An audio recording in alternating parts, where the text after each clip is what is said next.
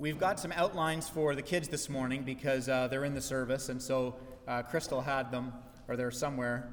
Maybe they're actually, Susan, if you want to check at the front. I might have forgotten them at the front there, but we're going to get some outlines for the kids. And so, kids, you can follow along this morning as we go to the text, which is Ephesians chapter 2. Now, before we read this, I want to ask all the kids a question because you guys are in the service this morning. Now, how many of you have like a certain day of the week where your family does chores? Raise your hands. It's like today's the day we clean something or we do this thing. Right? How many of you parents have found that it's a never-ending quest to try and get things organized for those chores to actually happen? You make schedules. You color code the schedules. You write the names down on the fridge. You try different things. Then you tape it up in their room and on the back of their door. And there's all of these different ways that we go about trying to make sure that these chores get done, right? Now, what's interesting about this is that no parent sat down before they had children with their spouse and said, "You know what, honey? There's a lot of work that's got to get done around this place. You know what we should do? We should have some children.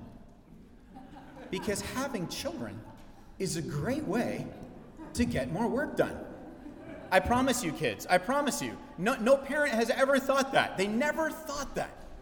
Getting more work done was not in their mind when they thought about having children. That's not what they were picturing. But that's kind of the idea, because when we read Ephesians 2, because as we go to this text, this is one of the most renowned passages in Scripture.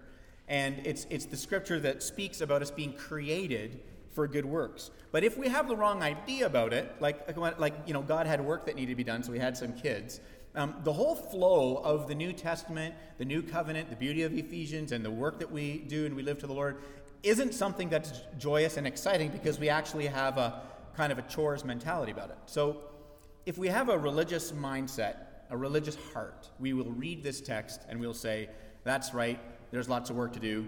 Christian faith is, welcome to Jesus, pick up a broom. Right? That's kind of the religious heart towards works. But there's also a rebellious heart that we can have towards works, and we can say, well, I think that coming to Christian faith and freedom in Christ means I don't have to do anything. So every time I read something in the Bible that seems to be telling me that I should stop doing one thing and start doing another thing, I'm going to run away and I'm going to say, no, grace, grace, grace. I don't need to actually do any of this work. That's a rebellious kind of a heart. But the reformed heart that the Spirit is doing in you and I, as He's reforming us and softening it and getting us to enjoy God and live to His glory, doesn't look at the work in either of those ways. And that's what we're going to explore. What is Paul saying about this today, so that we don't, like children, think, the only reason you had kids was because you wanted to get work done. Raise your hand if you've ever said that to your parents. Parents, raise that if you ever said that to your parents. The only reason you had children was because there was work that had to be done around here. No, I promise you, that's not why they had them. And we come to Ephesians chapter 2, the first 10 verses.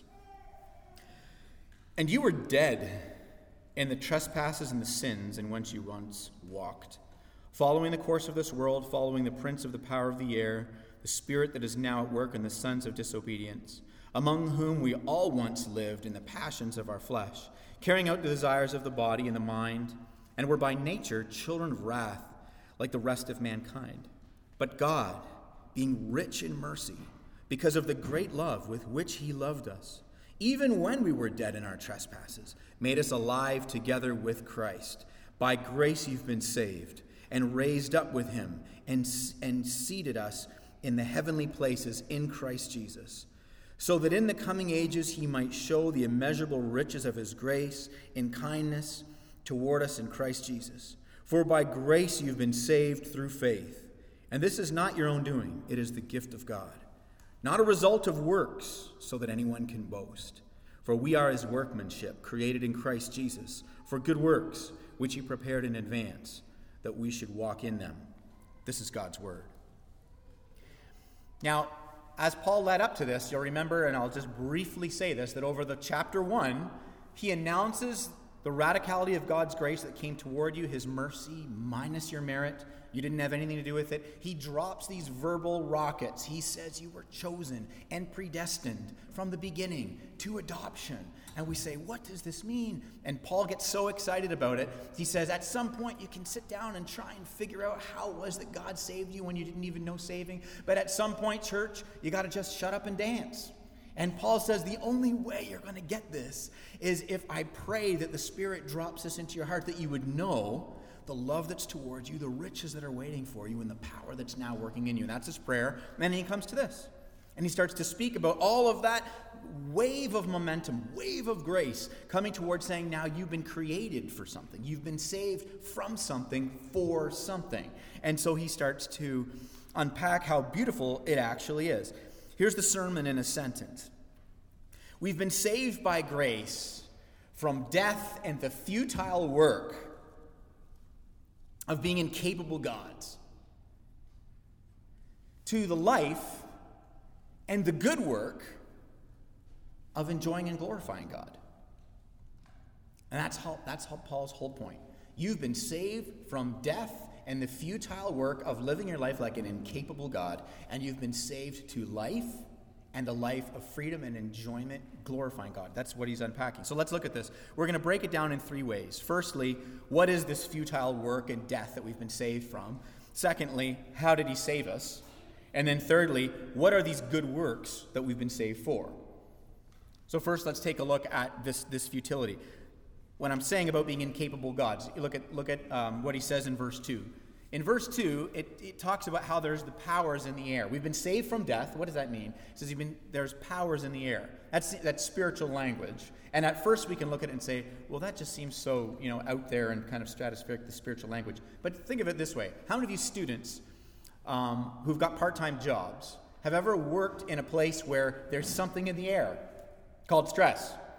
There's something in the air called we don't care about this job. Or there's something in the air called we love working here. How many of you grown adults work in organizations and you're going to go there on Monday and there's just something in the air, right?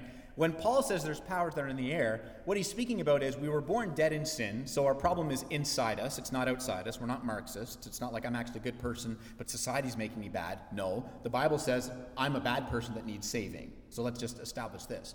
But beyond the sin that's inside us, Paul says, there's powers in the air. The culture, there's something in the air of our culture. And what it is it is a world, regardless of what city or community you live in, that ends up living a life of self-worship, incapable gods, trying to save ourselves through various things. I'm saving myself through my wealth, or I'm saving myself through my position, or my career, or my education, or my good looks, or my Facebook friends, or my Twitter followers, or I'm saving myself through, am I dateable or not? Or I'm saving myself through my marriage. I'm living vicariously through my children. I'm saving myself through my education. I'm saving myself. There's no end to the power that's in the air, if I was to use kind of Paul's language here, to go, we kind of live separate from God, and that's going to end up being a life of death. We're incapable gods, because whatever it is that we desire to define ourselves by, other than being defined by the cross, ends up this kind of striving life of it's never enough. It ends up being a kind of an exhausting life of living as these incapable gods. So he says, we've been saved by this. There's something in the air that makes us just kind of, pursue these things, and it causes us to think certain ways and do certain things. I was watching a video this week where there was this guy. He was this 5'9" Caucasian guy, and he went to the University of Washington, and he was on the campus speaking with students. And by the end of this 5-minute video, he had students agreeing that if he identified himself as a 6'5" Asian woman who could enroll in Pee Wee baseball because she self-identified as an elementary student, these university students were totally okay with this. Now, how does that happen? Because there's a cultural conversation, there's power in the air, right? And I'm not trying to be uber spooky, and kind of be like this. I'm just saying what Paul is identifying here is he's saying the sin inside us has produced something outside us, and it's the world that we're living in. And we've been saved from this so that we are now thinking and living to true freedom as living according to God's workmanship, which we're going to get to. So he kind of says that. Look at verse 3, and he calls us he uses this phrase, children of wrath. And we say, well, that's so harsh. That's so hard, children of wrath. But what Paul is doing is he's saying, Ephesus, this is who you used to be. Kitchener and Waterloo, this is who you used to be. KW Redeemer, you used to be children of wrath. In other words, deserving of God's wrath. But his whole point in saying that is you don't anymore. He's saying this is who you were, and this is who you are. You've been saved from all of this. You've been saved out of the cultural conversation of self-worship, because you're being brought into a place of, no, I'm not going to love myself most, worship myself most, and therefore define my truth and define my reality. I'm actually going to love God most, and I'm going to allow him to define my truth and reality, and I'm going to live in great freedom. And the great true freedom, the good works which he's kind of created me for. So that's the futile work we've been saved from. So how did he save us?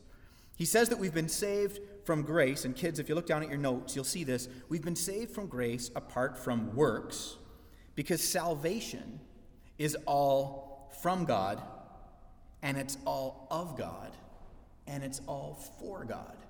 So as you kids are writing those three words down, that God saved you, that's salvation, it's all grace.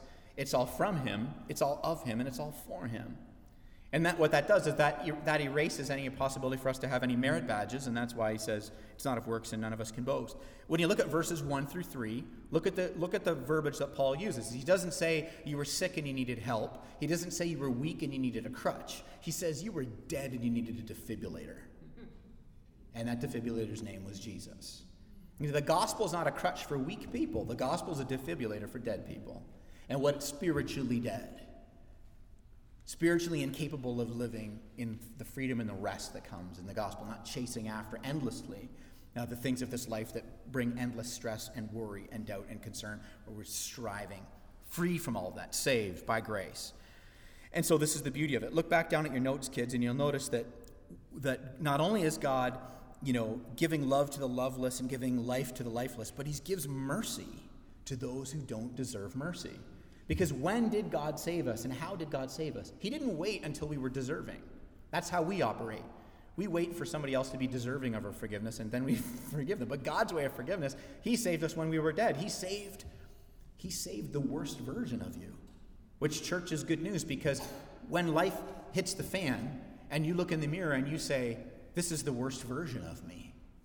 I got to run away from God. I can't go to church. My life is a mess. That's when you're most invited to church. To come and throw yourself at the feet of God and be like, oh, God, forgive me, because he died for the worst version of you. If he already died for the worst version of you, he's not going to run away when you show him a horrible version of you. He forgave you in grace and saved you in grace when you were dead in sin. He's not going to run away from you when you sin while you're alive to Christ. Because all Christians sin, but we're united to Christ. So he's not going to bail on you, united to Christ when you sin, if the whole point of him saving you in your sin was before you were even united to Christ. This is the beauty of his grace, salvation by his grace. It's beautiful. So you look at verse 4, and there's these two words that Paul just drops, and it's beautiful. He says, but God. And that's kind of like the electrifying, lifeblood of the gospel in two words. But God. This used to be you, but this is you now. This was your trajectory, but this is your trajectory now. But God. And the beauty of him saying that, and I'll give you this, I'll give you some caveman Greek, okay? Here's the caveman Greek. It's that Paul is very intentionally using parallel words. And sometimes we don't catch it in the English because it's clearer in the Greek, but here's the parallel words. You, dead, God, rich, with Christ, you alive. There's my caveman Greek. Okay? But he's doing that on purpose. Because he's trying to contrast some really powerful things. Paul's losing his mind here. Do you know how? Because this is all one sentence. So think about it. I just spent 2 weeks, the last 2 sermons, preaching one sentence, and then Paul went, and now I'm preaching his second sentence. How many of you kids have ever run into the kitchen and you were so excited by something? Maybe you saw a bird or a cat or a squirrel or some crazy thing. Or maybe you were like my son Isaiah, who went to the zoo and he watched an antelope get into the lion's thing at the Toronto Zoo years ago, and the lion ate the antelope and tore it apart in front of all of these people. My sister is trying to cover his eyes, and Isaiah's moving the hand so he can watch this. And when Isaiah comes home, Isaiah's so excited by what he saw, he goes like this. Mom, Dad, first I was at the zoo, and then this happened, and then this happened, and this happened, and this. How many of you kids have ever told a story like that? And your parents say to you, take a breath, right? This is Paul right after he just took his first breath. That's what you get in the Greek. Paul goes, oh my gosh, church, you have been chosen and saved and predestined for adoption in Christ, and now here we are, and what God has done is that you used to be dead, and you were dead in your sin, and there was the powers of the air, and the sin that was working, but then God, the gospel, the defibrillator, it rescued you in. But God. Okay? That's the Greek. That's the tone of it anyway. Okay, so that's what's going on here. He's so excited. He's trying to communicate this. And it's beautiful. And so the reason why he says that you were saved in grace and God was rich in mercy, don't let that get lost on you. Sometimes we read these things like God rich in mercy and we go, oh yeah, that's, it's a theological thought. But the reason why he's saying rich, you dead, God rich, is because the richness of God says all sufficient, had everything, needed everything. So your salvation is all of grace and not of your works because God was so rich, he was all of sufficient, he didn't need you to chip in. Now, the church, throughout history, has been convinced they need to chip in. And I'm here to tell you, you don't need to chip in. There's no chipping in. The good works are going to happen, they're going to flow, we're not throwing that away, we're not liberalists, we're not antinomians, we're not lawless people, but you're not chipping in.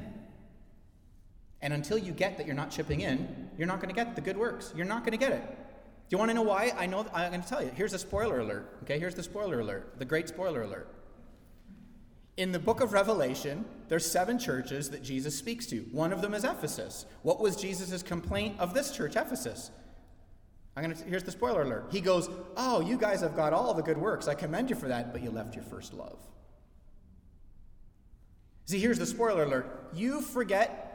You think somehow this whole thing is about you and these good works are like Saturday morning chores day? And your whole religious view of the gospel is that like you spend your life chipping in. It's like kids, how many of you kids on a Christmas morning, if your parents gave you a gift, would be like, wow, thank you so much for this bike. This is totally awesome. Well, I better go shovel and pay for it. Right? That's the church before the Reformation. Okay? That's where we end up going. Well, thank you, God, for this grace. I guess I should live in a particular way to make sure that you don't revoke this gift. No. Sufficient. In fact, when Jesus was on the cross, that phrase he says, it is finished, tetelestai, means paid in full.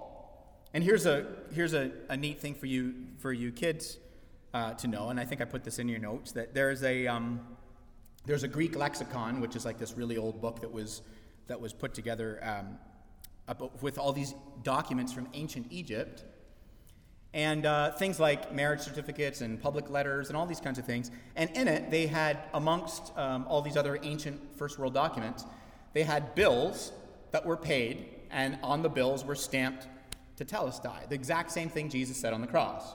The bill was paid in full. So if there's a bill that's paid in full, you don't chip in. And that's the sufficiency of the richness of God. We have not been invited. There's no bait and switch in the gospel. It's not, welcome to Jesus, welcome to grace, welcome to Redeemer, yay. Okay, now you're in, good. Okay, now here's the things that you got to do to make sure that God... No. Rather, the grace that saved you is the same power that's reforming you and going to actually propel these good works. That's what saving grace does. So we get to rest in it. We get to enjoy it. So that's why it's good news. That's why it's so beautiful. And so kids, look down in your notes for a second. You see, if you say faith and works saves you, this is what I put in your notes, kids, is that if you say that, you actually erased the gospel, because every religion says do. The gospel says done. That's what you kids need to understand.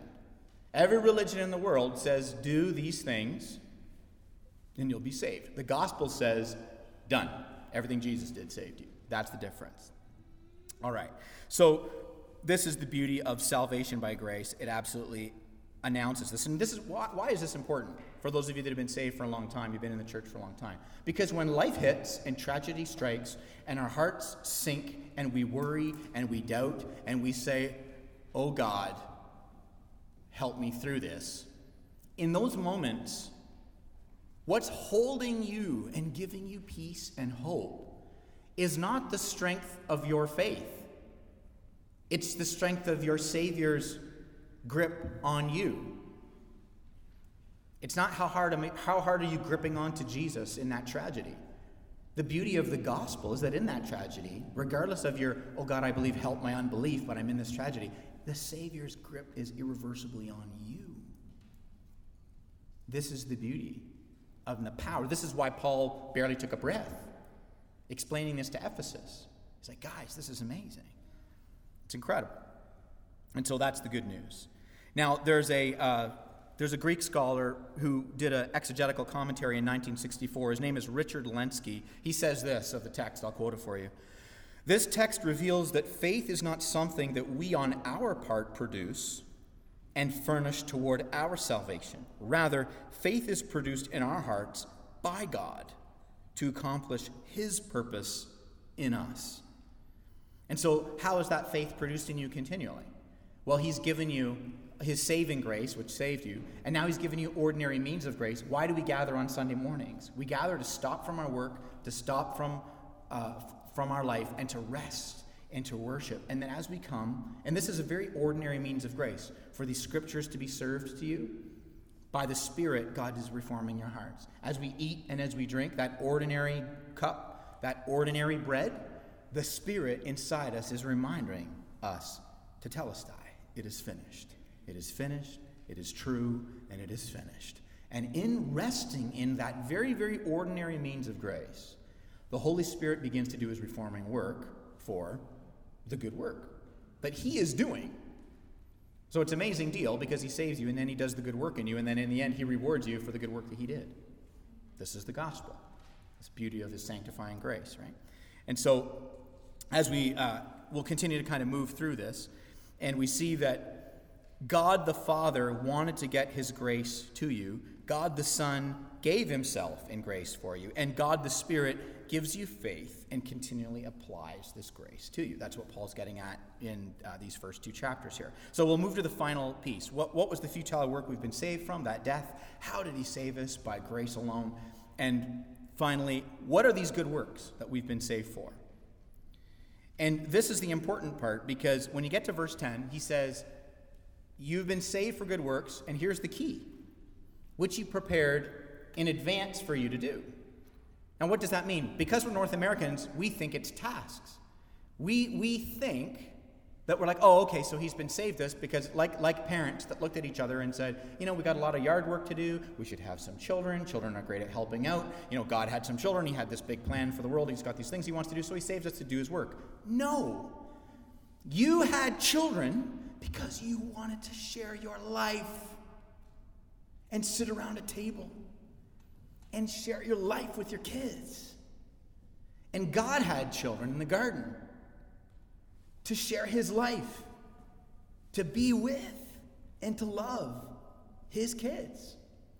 The story of Christianity from the beginning is that God has been giving everything that was God to everything that's not God, you and me. I mean, from the beginning in the garden, he's been trying to just be with us. And so the picture of these good works, what are these good works? What have we been saved for? And so again, you don't have kids because you got work that you need to do. Doing good works is nothing more than living according to who we truly are, in God, in Christ. Being fully human by enjoying God and glorifying him and letting him be our God and not being our own gods. If we define our own truth and we are our own gods, that is not good work. That is exhaustive work. Because instead of living to the glory of a creator, you make yourself the creator. Instead of resting in who you are according to his identity, you've got to spend your life garnering your own identity. Instead of living your life and allowing God to define what truth is, you're like, no, I'm going to define what truth is. This was the problem from the beginning. God looks at the tree of the knowledge of good and evil in the garden, and he says, if you eat that, it'll kill you. And Eve looks at it, and Adam looks at it, and they go, looks good for food. And the moment that when God says something's going to kill you, and you decide, well, you know what, I know the Bible may say this, but I actually think that might be your interpretation, but I think that it's good. The moment we go there, that's not the good work. That's the exhaustive work leading to death. That's the path that it always takes us in our hearts and our minds, our way of thinking, our way of being. So God's saving you in grace for good work. He's actually saving you not to do a task, but to be who he desired and created for you to be from the beginning, which is to be fully human, loving your Creator, loving your Savior, allowing Him to define your truth, and then living to His glory. It's beautiful and it's liberating, because when we think about how you've been saved for good works, which God prepared in advance to do, don't think about it like He had this, shovel the snow, do the dishes. Okay, good. Now I've saved you. Here's your checklist. Welcome to the church. Whew, glad you got here, because I've been waiting, to save you in grace so I could just give you all these jobs. That's not what it's now. There's this life whereby who He actually destined you to be, you go and you live. So again, what does this practically look like?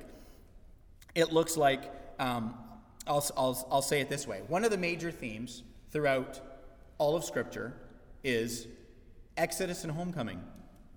The Exodus wasn't just a story in the book of Exodus. It's actually the picture of the Christian life. You're saved out of bondage and slavery into freedom. So the Christian life is all about this freedom. And so in Exodus chapter 8 and verse 1, when God saves the Hebrew slaves from the bondage and the oppression of Egypt, what He says in Exodus chapter 8 and verse 1 is He doesn't say, "Let my people go that they may be free to serve themselves." What He says is, "Let my people go that they may be free to serve me." Because right now they're serving Pharaoh, and there's only two options. You're serving quote-unquote Pharaoh, yourself or the world or whatever, 1,000 things you're serving, or you're serving God. Right? These are the options. If there was a switch in you labeled worship, it's been flipped on since the garden. So there's no option other than to worship God, who is a benevolent and loving, master, or to serve, money, education, our lives, our children, 1,000 other things that are actually exhaustive masters because they can't actually satisfy our souls. Right? They're good things, but when you make a good thing an ultimate thing, it's now an exhaustive thing leading to death. That's just what it is. So God's trying to free us from that, and so this is how this ends up looking. It's freedom. Now, a lot of people think, well, you said serving, that doesn't sound like freedom at all. I mean, there shouldn't be any restriction. I should just be free to live however I want. But that's not actually true. So I'm going to give you a picture of this. Freedom, something with no restrictions is not freedom. I'm going to give you an example. I'm going to get Nigel to help me. Nigel, would you go over to the piano, please? Now, my son, Nigel, has never had a piano lesson in his life, kids. And I hope every kid in here, and the big kids too, never forget this for the rest of their lives. But Nigel has never had a piano lesson in his entire life. But Nigel, you want to know something? Restrictions are bad. We don't need to worry about laws. What's important is that whatever's in your heart, son, just whatever's in your heart, you let it out. Okay, go for it. Oh, wait a second. We need some volume there.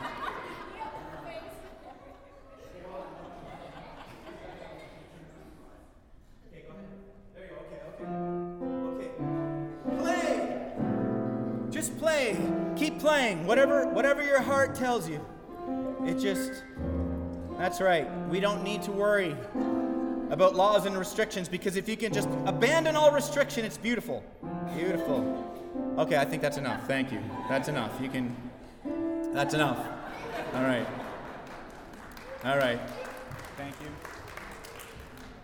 Okay, kids, removing all restriction is not freedom. It's chaos. You just experienced it. Now, when a musician learns the circle of fifths, the rule of tempo, harmonies, melody lines, can read music, can understand and transpose chords, it seems like that musician can do anything they want, because they're gloriously free now on that instrument. They can jam for hours. You see these jazz guys that just blow your minds. But they're actually only free in restriction. It's actually the restriction that's making their freedom beautiful. And what God's law is for us, for those who are no longer under the curse of the law, to have to keep it for salvation, because that's done in Jesus, it now serves us as a beautiful guide to human flourishing, to how do I now enjoy this freedom. God didn't give Israel the 10 Commandments and say, keep these and then I'll save you. He saved them in grace. And then he gave them the law after they were saved. And he gave it to them to show them that they needed a Savior because they couldn't keep it and they were under the curse of it. And Christ fulfilled it. But now that Christ has fulfilled the law for us, we don't abandon God's moral law. God's moral law is a guide for how we love our neighbor. The law of God is what loving our neighbor looks like when it gets fleshed out. This is the beauty of this truth. I'll say it this way. I'm going to quote theologian Lenski, who I quoted earlier, Richard Lenski. He says of this text in his commentary, "The sun was created to shine, the rose to give forth its delightful fragrance, the bird to fly. So we are created anew to do the good works and thus to glorify him who created us as what we are in Christ Jesus."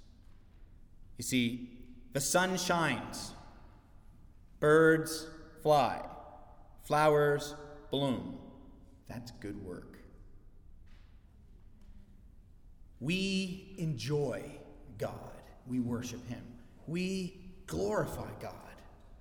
We love our neighbors. That's good work.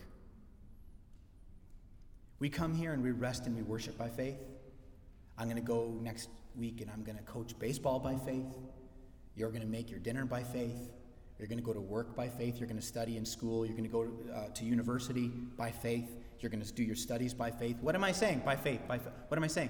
In the freedom, just like a bird flies and a flower blooms, you, in loving worship to your Savior, allowing him to reform your heart and your mind so that in this world where there's a lot of stuff in the air, you're free from that. And you're able to be very loving to those who do not share your convictions.